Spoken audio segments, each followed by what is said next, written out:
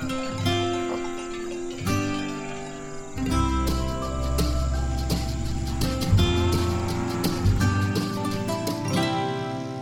and welcome to Euractiv's Agri-Food Brief. I'm Gerardo Fortuna. And I'm Natasha Foote. And here's your weekly update on all things agriculture and food in the EU from Euractiv's Agri-Food News team. This week, we spoke with Christiane Lambert, the newly elected president of Farmers Association COPA. A livestock farmer for more than 19 years in the mountainous French region of Cantal, Ms. Lambert has been a strong farming advocate from a young age, engaged in campaigning in her local area as well as nationally and now at the EU level. Ms. Lambert expressed her disappointment that the Commission President Ursula von der Leyen did not talk about agriculture in her first State of the Union address last week, highlighting that this was especially an era after the COVID crisis, in which everyone has recognised the important role of agriculture. She emphasised that one of her main goals as president of COPA is to make a state of the agricultural union and counter a rising agri-bashing that we are seeing across the EU, saying that there is a need to speak directly to society in a civil dialogue with media and social networks and think tanks. Ms. Lambert stressed that farmers are not enemies of the environment and that, on the contrary, they're the ones that help protect it.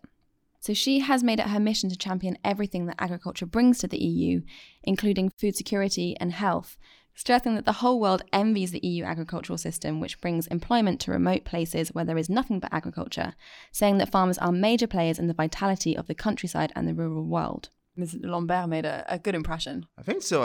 And again, it's not that obvious that someone coming from the national environment, as she is, basically, she was the president of the French Farmers Association. And, it might be hard moving from this national approach toward a broader European approach, but she looked very into topics that are on the European agenda. And also, I like when she said that she's an optimistic combat. So basically, she's a tough person and trying to understand where the problems are and how to act to solve those problems. But at the same time, she listed three things that she highlighted and she wants to cope with during her presidency. Of course, the Farm to Fork strategy, the new pivotal food policy unveiled by the Commission last spring. And she said that she understood the direction of both the Farm to Fork and the biodiversity strategy. And particularly the fact that those strategies aim at integrating agriculture with environmental issues. And she agreed with this orientation, but not that much with the figures and levels put forward by the Commission. While she also defended the Common Agricultural Policy, the EU main farming subsidies, saying that since food security has begun to appear as something very valuable, it must be said that we owe it to the Common Agricultural Policy, which has enabled Europe to produce in quantity and in quality over the past years. She also said something very tough on trade, saying that farmers need to remain very vigilant because Europe cannot let products from all continents in unless there is a minimum framework of common rules with others. So, for instance, she mentioned the case with Mercosur, which is mostly the agreement with the South American countries is mostly about livestock farming, but these countries are challenging the animal welfare rules that are imposed on European producers. So she said that farmers have this impression of putting a heavyweight and a featherweight in the same boxing ring. So they know how to compete and they will compete, but they already know from the beginning that they will lose this battle. Yeah, she was very strong on these kind of really important EU priorities. And I certainly don't think this will be the last time that we hear from Ms. Lambert. So I'm looking forward to see what she brings to the table in her new role. So another issue that we've been exploring this week is about labelling. So this week, the fight against the supremacy of France's Nutri-Score system as the EU-wide nutrition label kicked up a notch with the addition of a new non-paper backed by at least 7 member states and maybe more in the future. So this non-paper was offered up by a coalition of countries as a contribution to the discussion on the harmonised front-of-pack nutrition labelling, which is among the main objectives of the EU pivotal food policy, the Farm to Fork strategy. So the paper was submitted as any other business request by the Italian and Czech delegations on behalf of 5 other delegations for discussion at this week's AgriFish EU Council, which took place on Monday.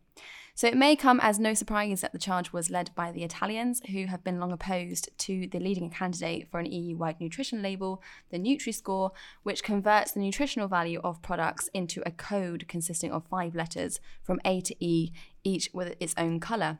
So Italy's government has instead offered the Commission a different proposal for the EU-wide nutrition label scheme called Nutrien-Form, which is based on a battery-powered symbol which shows the consumer the nutritional contribution in relation to their daily needs. But the French Nutri-Score system has a head start over the battery system as it has already been adopted by multiple countries, including Belgium and Spain, and most recently Germany. Although the non-paper did stop short of mentioning the French Nutri-Score system by name, it did challenge the key concepts of the proposed system. So, Gerardo, as our in-house Italian agri expert, what do you think? What is the main problem here with this with the system? Well, I mean, it's mostly about the fact that Italians perceive this Nutri-Score as a tool against the Mediterranean diet. So that's what Teresa Bellanova basically said at her doorstep. So the Nutri-Score is basically giving consumers simplistic information. That's what she said. While the EU harmonized food labeling should be based on science and, again, respecting the Mediterranean diet. It's quite interesting that I tweeted the doorstep of Teresa Bellanova, and Professor Serge Herberg replied. Is the one that invented the Nutri-Score. It's a French professor. And she replied saying that it's Bellanova that denies science and tried to subvert it to serve interests that have nothing to do with science and public health.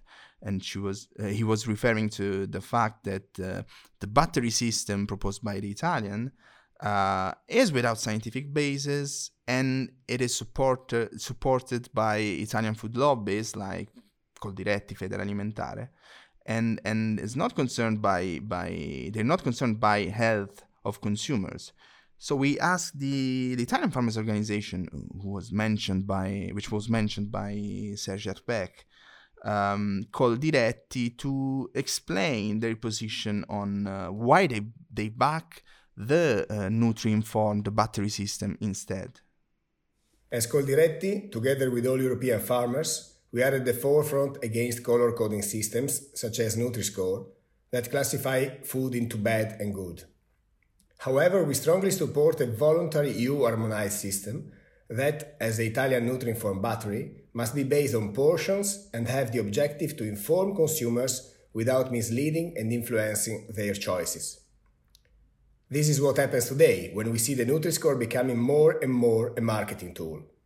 The 100-gram reference applied by Nutri-Score penalizes traditional specialties and agri-food products that, consumed in advised limited quantities, are scientifically considered an important element in any balanced and healthy diet.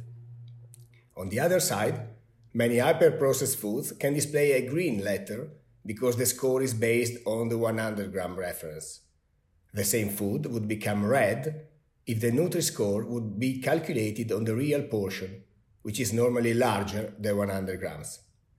Moreover, hyper-processed food has the possibility to be reformulated, replacing nutritional elements with substances not considered in the Nutri-Score algorithm that could be worse from a health and nutrition point of view, for example, replacing sugar with aspartame.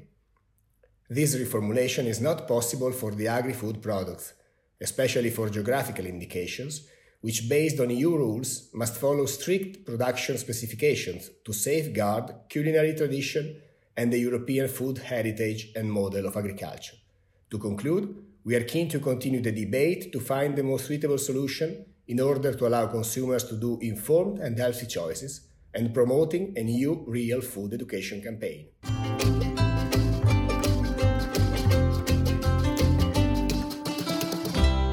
So, news from the Brussels bubble this week.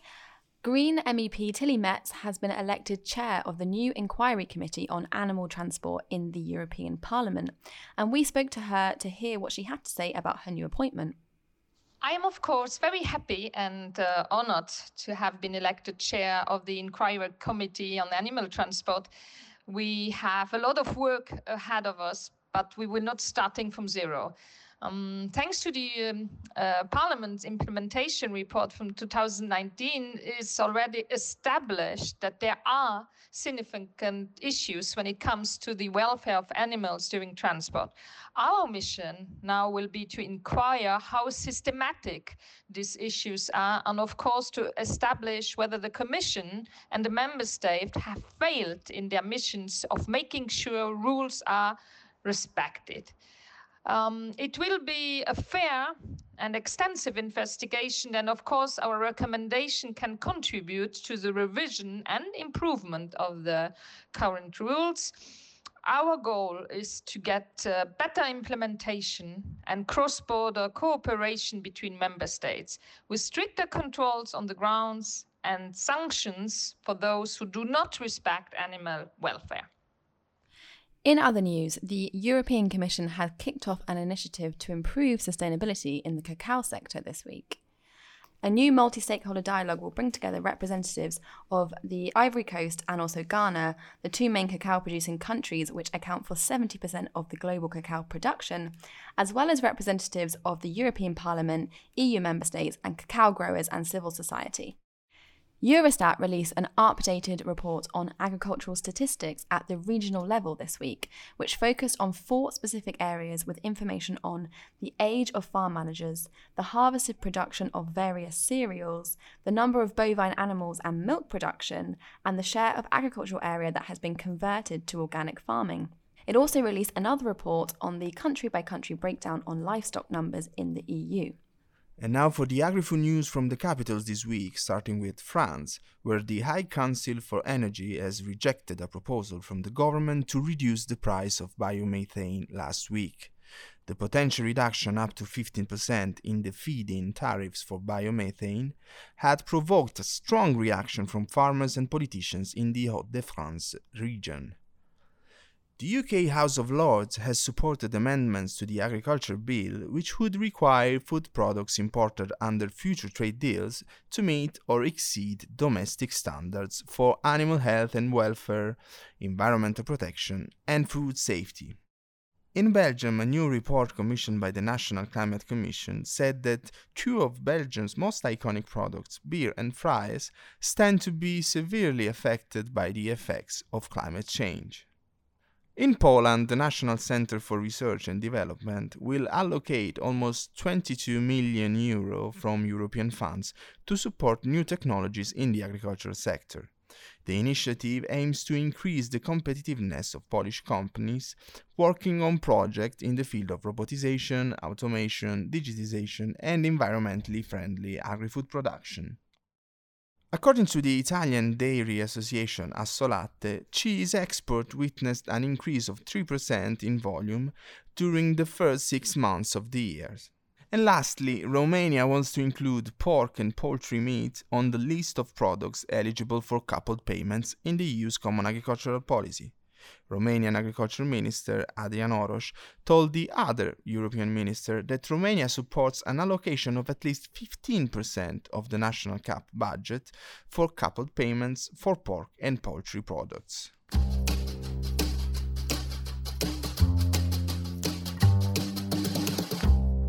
On our radar this week, a new European Alliance for Plant-Based Foods has launched this week, which aims to place plant-based foods at the heart of the transition towards a more sustainable and healthy food system.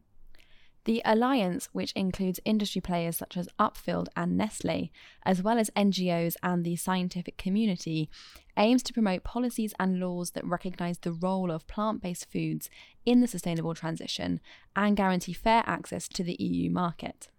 Watch out as well for Euractiv's special report this week on new terminologies in farming. This week, the AgriFood podcast is produced by Euractiv's AgriFood team, Gerardo Fortuna and Natasha Food, with the technical support of Evi Chiori. Be sure to subscribe to our newsletter so you don't miss the latest agricultural news from the EU. You can also find this podcast on Apple, Amazon Music, Spotify and Stitcher. I'm Natasha Foot. Thanks for listening. See you next week.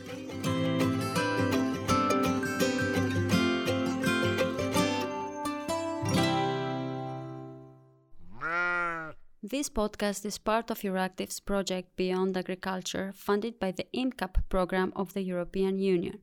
The content of this podcast represents the views of the author only and is his/her sole responsibility. The European Commission does not accept any responsibility for use that may be made of the information it contains.